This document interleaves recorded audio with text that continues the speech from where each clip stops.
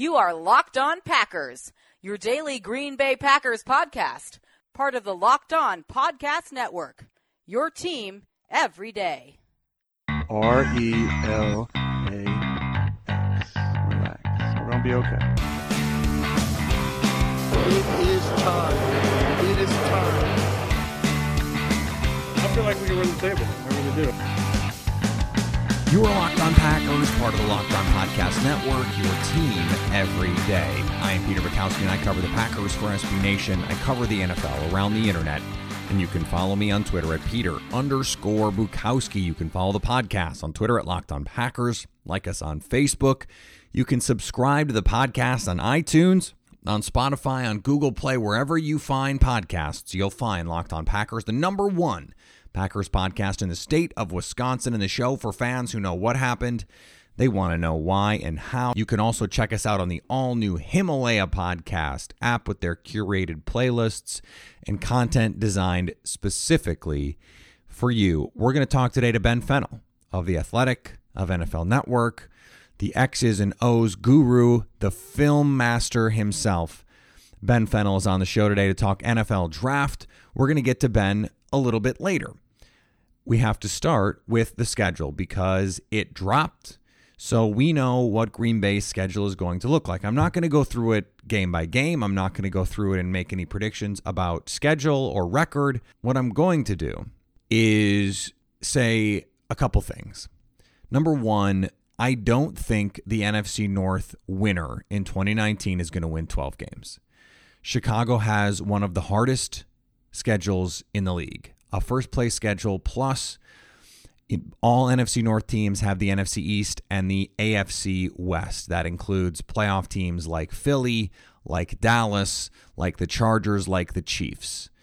The Chiefs were a drive in the AFC Championship game against the Patriots from going to the Super Bowl, and the Cowboys and the Eagles both won playoff games. So those are difficult games in that division. Washington and New York, not particularly difficult. Denver and Oakland, not particularly difficult. And given the schedule for Green Bay, those are games that Green Bay should win. They're not fully layups, but they're pretty close. And if they win those games, if they win those four against those other teams, right? That's 4 wins, obviously. There's 12 games left in the year. You go 500 in those games, you get to 12 wins. Now, the problem is there's a lot of tough games outside of those 4. The good news for Green Bay is one of those playoff teams they face in Philadelphia at home on a short week. Now, that short week is week 4. So it's not like there's huge wear and tear already on the season, but that is still an advantage. The home team on Thursday night has a huge historical advantage against their opponent. Okay, so we're at 5, and you expect to win your home games against division rivals. All right, so that's 8. If you beat Chicago at home, you beat Detroit at home, you beat Minnesota at home. That's 8. They have Carolina at home. They should win that game. That's 9. Now you're on the verge of playoff contention. You're right there. I think 11 wins is going to win this division. If you get to 11, you are essentially guaranteeing yourself this division because it's just going to be a dogfight. Minnesota is going to be good. Chicago is going to be good. I think they're going to regress defensively, but they're going to be good again. And Detroit is going to be better than they were. So if you're Green Bay, you look at the other games on this schedule. So I mentioned the Philly on a short week. Okay, so they should win that. So they're at 9 wins. They have to go at KC. That's tough. They got to go at Dallas. They have a good chance to win that, but that's going to be tough. They have to go to LA. And they have to go at Kansas City and to LA for the Chargers on back-to-back weeks. That's tough. What they're going to have to do is, in that group of at Chicago, at Minnesota, at San Francisco, at Detroit, you got to win 2 of those games. If they can win 2 of those games, they get to 11. If they can win 3 of those games, I think at San Francisco is the best case. So now they're at 10. They're in the playoffs. 10 is going to get you a wild card. Can you beat Chicago in week 1 on the road? That Thursday night doesn't really matter. It's week 1. It's the opening night. If you win that game, you're in the driver's seat for the division. And you put yourself in position to be a top 2 seed. Because outside of the Rams and the Saints, there aren't a lot of other great options for that top seed. It's going to be the North in all likelihood. So, if the Saints fall back a little bit, if the Rams fall back a little bit, if they have injuries, you could be in position to get that first round bye. This schedule is not unworkable. Let me say that. It is manageable. Now, we don't know what the team is going to look like. We don't know if they're going to respond well to Matt LaFleur. They go 8 weeks to open the season without leaving the central time zone. They start at Chicago, home for Minnesota, home for Denver, home for Philly, at Dallas, home for Detroit, home for Oakland, at Kansas City. They don't leave the central time zone until November 3rd going to face the Chargers. That's a ton of home games, and it's short travel windows. So early on, you build that comfort zone with Matt LaFleur. You get a little bit of momentum. I mean, even if they lose that week 1 game, they should be 3-1 going to Dallas. You win that game, you're 4-1. You should win the next 2. Now you're 6-1 heading on this road trip at KC, at LA. Worst case scenario, you're 6-3. You're home for Carolina. You should win that game at home in November. You're 7-3. You get your bye week. You go to San Francisco. If you can win that game, you can get to 12. You have to go to New York. You should win that game. You're home for Washington, home for Chicago. Home for Chicago, certainly not a guarantee, but in December, against a rival, you expect your team to win those games. You have to go to Minnesota, week 16. That's tough. And you have to go to Detroit to close. You have to figure somewhere in there you're going to lose a silly game. So that's best case scenario is 12 wins. I think more likely you're 11. You're in that 10-11 range. Cynthia Freeland from NFL Network predicted 10-6. Rob Domofsky from ESPN predicted 9-7. I think that's the basement for this team.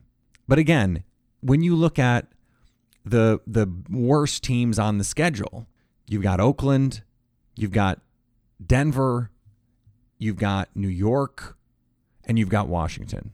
Those are 4 wins you should bank. If you can win half of the rest of your games, if you go 500 against decent teams, you should be a 12-win team. Now, that's a big ask in year 1 with a new coach and a new offense. But they have the talent to do it. And if they can, I said this to a friend of mine who's a Bears fan the other day. I said, look, Mitch Trubisky picked up Matt Nagy's offense right away. Jared Goff picked up Sean McVay's offense right away.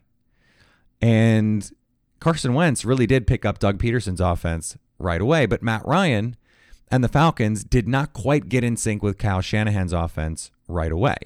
If Green Bay is closer to what the Rams looked like with Goff or the Bears looked like with Trubisky early on, if they can get that rhythm going early, I think they're the favorites in the division. If they can't, if they look more like the Falcons, then you start to have questions. I think right now we are more certain about what the Bears look like. They're a 12-win team. Even with a regression in their defense, they're a 10, maybe 11-win team. And the difference could be that Week 15 game at Lambeau. It depends on how many wins the Packers have already banked. If they can look like year 1 of McVay with the Rams, year 1 of the Bears with Trubisky, even though that Matt Nagy's offense was not explosive consistently, they looked better. They didn't look like a John Fox team. And if Green Bay can get that going, and they have obviously a much better quarterback and in my opinion, a better group of skill players than Chicago did last year, they have the opportunity right away to be a top 5, top 6 offense. I mean, even with the struggles last year, they were 7th in DVOA. With Mike McCarthy's offense, with Aaron Rodgers' issues, playing with a literal broken leg, the defensive improvements we think are coming. This is a double-digit win team.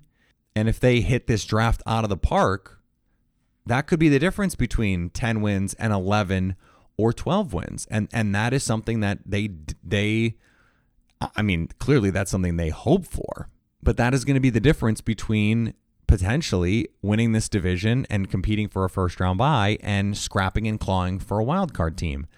We're going to talk to Ben Fennell about that draft and how they could put together a draft like that in just a second. All right, it's time to bring in Ben Fennell. You can follow him on Twitter at BenFennell_NFL. He writes for The Athletic Wisconsin. You can see his expert tape work around the NFL Network, especially this time of year. He does a ton of great work on Twitter, tape breakdowns and prospect breakdowns. So you should be following him already. Go check his work out everywhere you can find him. Ben, thanks for joining Locked On Packers. Always a pleasure to hop on with you, Peter.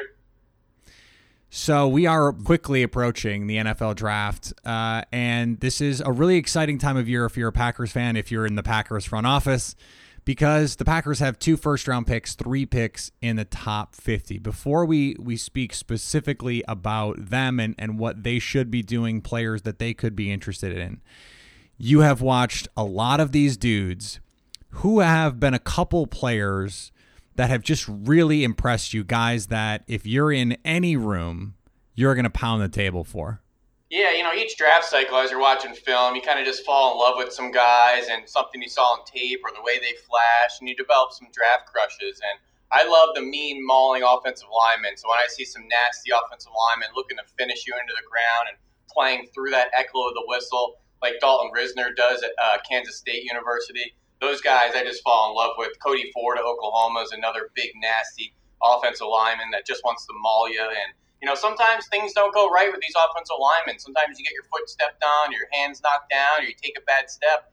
You got to be able to scrap your way out. You got to be able to maul. So I like these guys that are willing to fight you a little bit and play to the whistle. And there's always these guys that are skilled players and these hybrid gadget players. I love Deebo Samuel out of South Carolina. I just think he does everything outstanding, from running the ball, yards after catch, quick game routes. He can win down the field. And to see him punt gunning as a senior coming off a broken fibula last year and doing it with a high intensity and a high effort, that's a guy I want on my football team. And, University of Memphis running back receiver Tony Pollard, I think, is a late-round version of Deebo Samuel. He's another guy that I've had a tremendous crush on this draft cycle. And there's guys all over the place. I like Andre Dillard and Hakeem Butler, and A.J. Brown's a lot of fun, and all sorts of corners and safeties in this draft, and all sorts of shapes and sizes, and some are hitters and linear missiles, and some have some coverage ability, some have range on the back end, like a Deontay Thompson, or a small little spark plug like a Darnell Savage Jr. from Maryland. I just think the defensive back group in this draft, there's so many different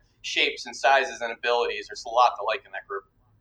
Yeah, no question. We're going to get to safeties in a little bit. There is, I think, an important conversation to be had, and it's one that we've had on the show, about how you build a team and the way that you view the importance of position. When you're looking at where guys are playing and where they might be able to help your team, if you're a team in the top 10, the top 15, are there positions where you're going, I don't know about the positional value of taking a player at this spot, or are you just saying, give me the guy that's gonna help my team? Yeah, you always have to weigh the positional value versus the collective depth of the position in the draft, versus your team needs, and versus the emphasis in your scheme and how important that player is or may not be. If you have a great outside zone stretch team, that has a different skill set and a need for your offensive linemen that are maybe a gap scheme power running team. So it all depends on what you do and where you may have a hole. And when you look at the Green Bay Packers and alleviating some of that pressure in free agency and making some of those needs not as glaring and giving them some more draft flexibility to maybe move up and down the board or not have to go, all in at one particular position, it just gives them a little bit more flexibility when you can address some of these needs in free agency as well. Yeah, no question. The Brian Gutekunst has answered, and Matt LaFleur, he wasn't in the old draft room, so he can't really speak to it.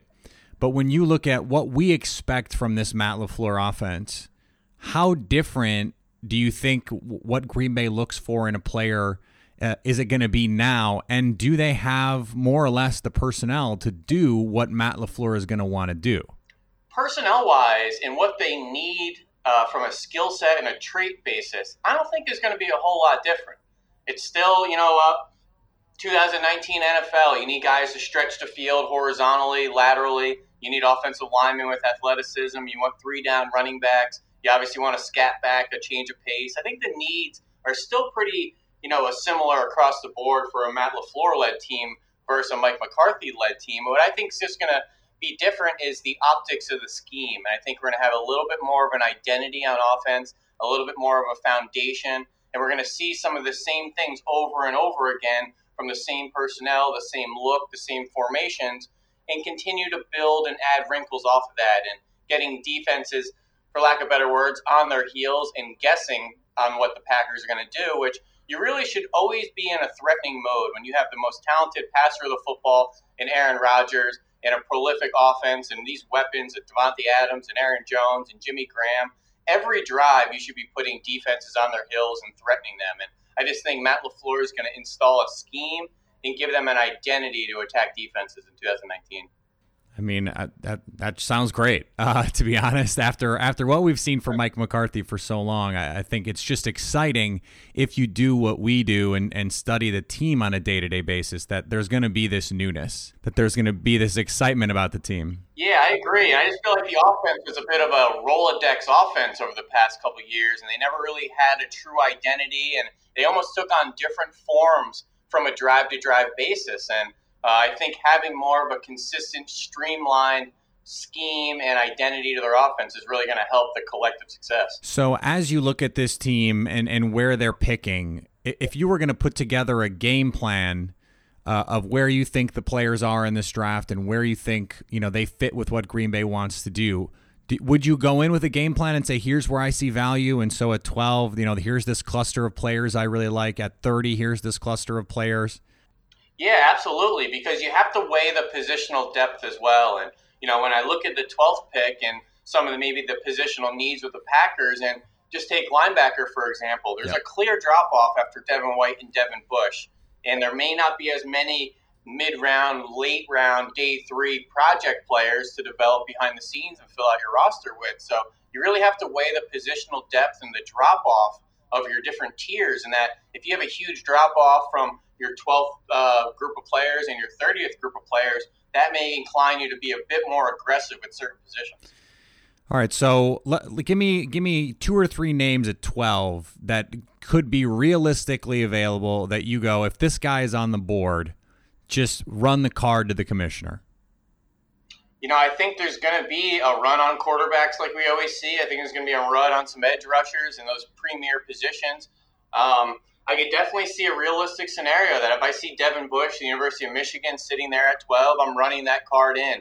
I think there's a chance one of these edge rushers may fall to 10 to 15 range, whether that's 12 to the Packers or 13 to the Redskins, whether that's Brian Burns or Montez Sweat or Clelin Ferrell. I just think there's going to be some trickle-down effect with some of these premier edge rushers in this class, and I think the offensive line group is another one that's kind of up in the air, and I see all sorts of different mocks and projections from Jonah Williams and Cody Ford and Dalton Risner and where they are in the pecking order of the first round. It's kind of an interesting draft because some of those premier positions like receiver and corner, there's a bit to still be decided if there's actually any first-round talents in those positions. So it's an interesting draft, and some of these positions are all over the place with their values.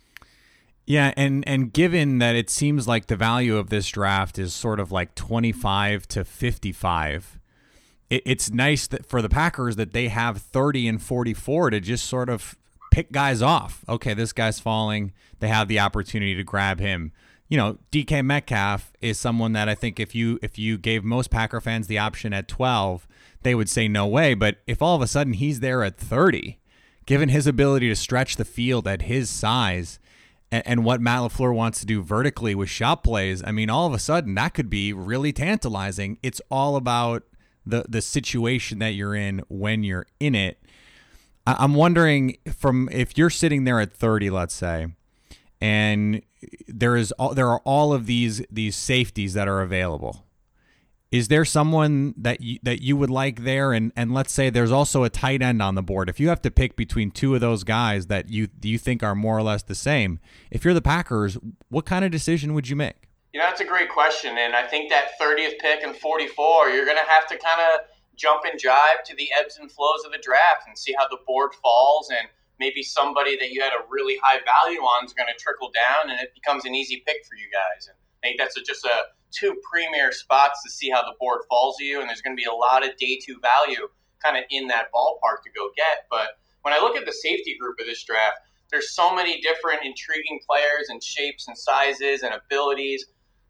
It's going to be very exciting to see what teams covet certain abilities more or less, because I kind of have a lot of these guys clumped up into day two, whether you're Juan Thornhill, the former corner turned safety, or Amani Hooker with the good football instincts and zone ability, or Deontay Thompson's back-end range. You see a guy like Taylor Rapp, who's just a ball magnet, but didn't test particularly well. So there's some other safeties like Rapp, who's projecting to be a little bit more of a box safety and closer to the line of scrimmage. So whatever your needs are on the back end, I think there's a player for you in the kind of second and third round range. But when you're talking 30 and 44 with the Packers and weighing that versus a tight end, I mean, I love TJ Hawkinson. I don't think there's any way in the world he's going to be available at 30. That would probably have to be a pick at 12 for them.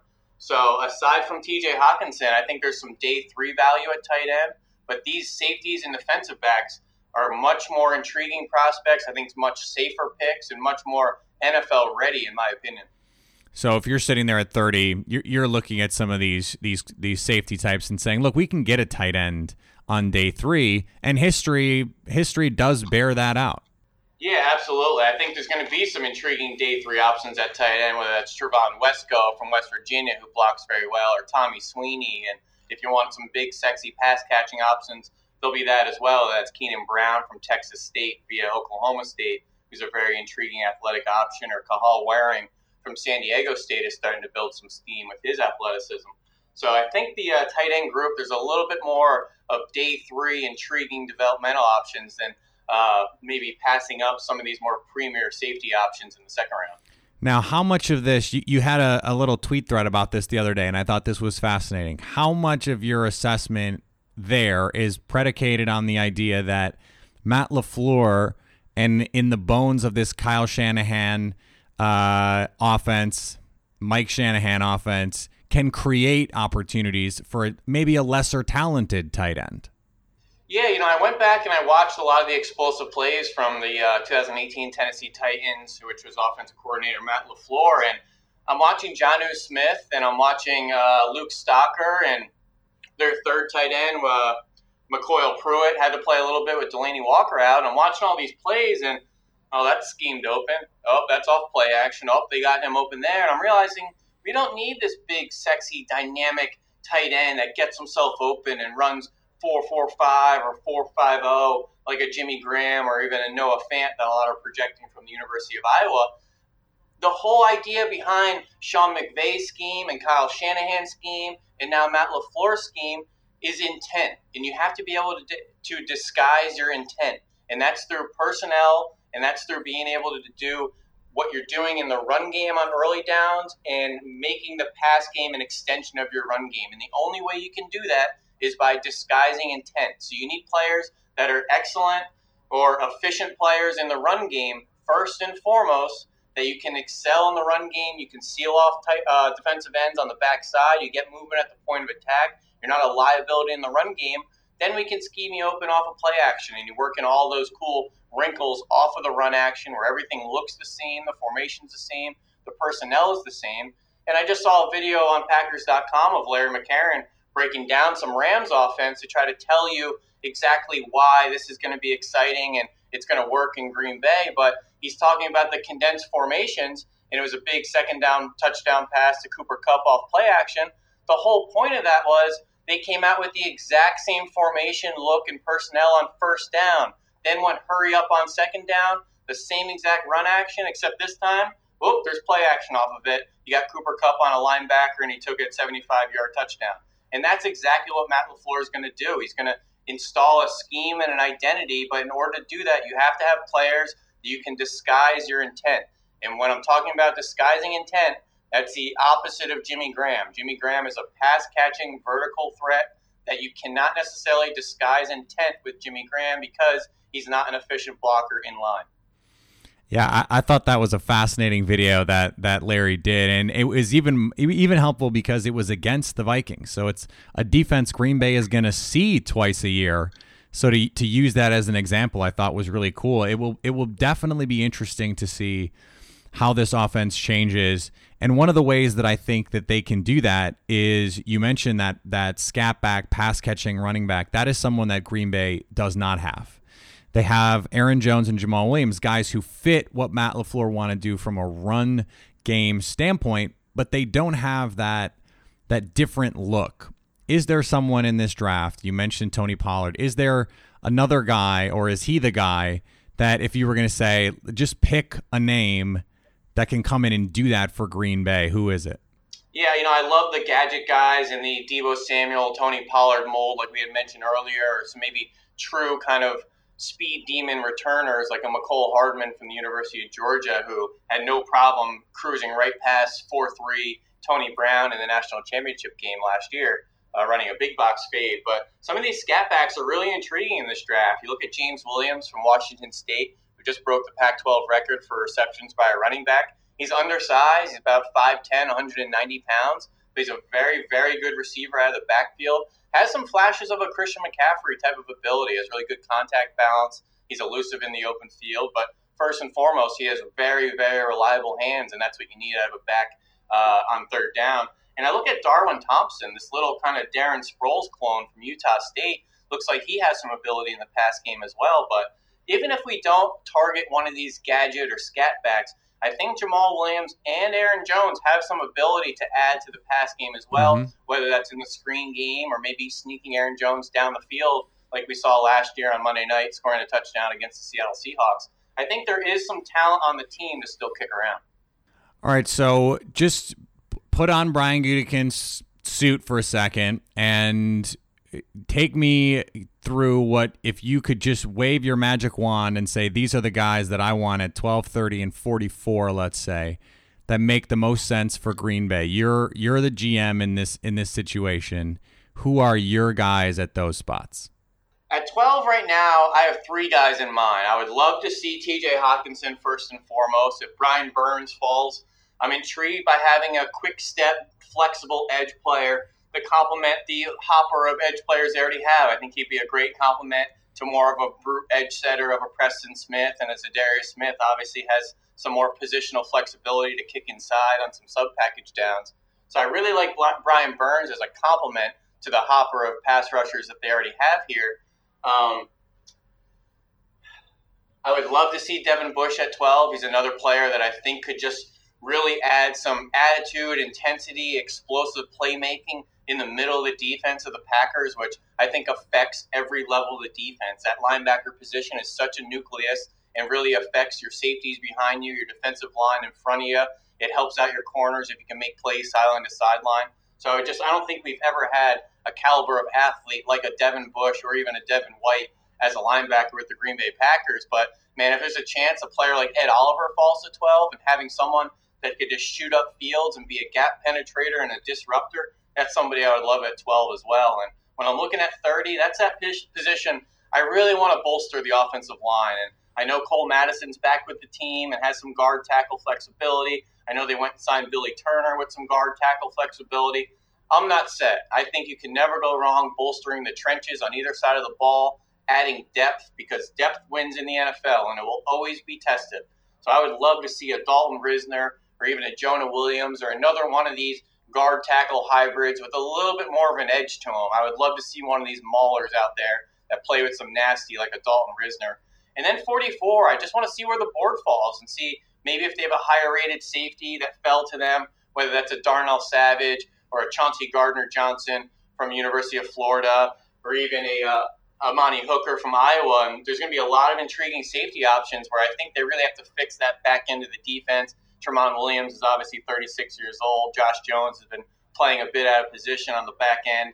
So they have some identity to figure out there. But again, 44, if one of these premier receivers are falling down the board and Hakeem Butler is there, or A.J. Brown, or maybe even a N'Keal Harry falls, these guys aren't all going to go in the first round. There's going to be some intriguing value. So I think 44 is a very reactive position. We're just going to see how the board falls, and that's a good spot to fill out your roster with a quality player. No question about it, Ben. I appreciate your time as always. Let the listeners know where they can find more of the work that you do. Yeah, so you can follow me over on Twitter at Ben Fennell, BenFennell_NFL, and you can find a lot of my work on NFL Network. I'm working hard on our draft coverage, and I'm a contributor over at The Athletic Wisconsin, so I'll be pumping out film breakdowns all during the season. I have a couple of draft recaps of the Packers picks I'm going to be pumping out in the next few weeks. I'm also working on an off-season project with Aaron Jones and digging into his film and some of his UTEP film and taking a look at some of the schemes and skill sets that have made him a successful football player up to this point in his career. So very excited time, and it's a gift that keeps on giving this time of year with the draft. No question about it. Thanks, Ben. Thanks a lot, Peter. All right, I want to thank Ben for joining the program. Always great work from him. And if you're not following him, again, you absolutely must. He does great work. All the stuff he does around the Packers in the season. His film breakdowns after the games are must read for any Packers fans. I was saying that all season, but I know we've got a host of new listeners this offseason. So go find the work that he does. He is really a priceless resource for Packer fans. So go check that out. Remember, you can follow me on Twitter at Peter_Bukowski. Follow the podcast on Twitter at Locked On Packers while you're following Ben. Go do that. We're going to have Jason Hirschhorn on the show tomorrow. Some more draft talk with him. A little bit more Packers talk specifically. Some news that have come out talking about the Packers quarterback questions. Should they take one? Should they trade for Josh Rosen? Some of those questions we're going to get into with Jason tomorrow. And while you're at it, while you're on the Twitter machine, @by_JBH. Go follow him there. That's going to be our last show for tomorrow. And then next week, we start into the previews. The 12th pick on Monday, we're going to start there. Who are the options? What are the options Green Bay has in terms of using that pick or trading down? Is something else they're going to be looking at.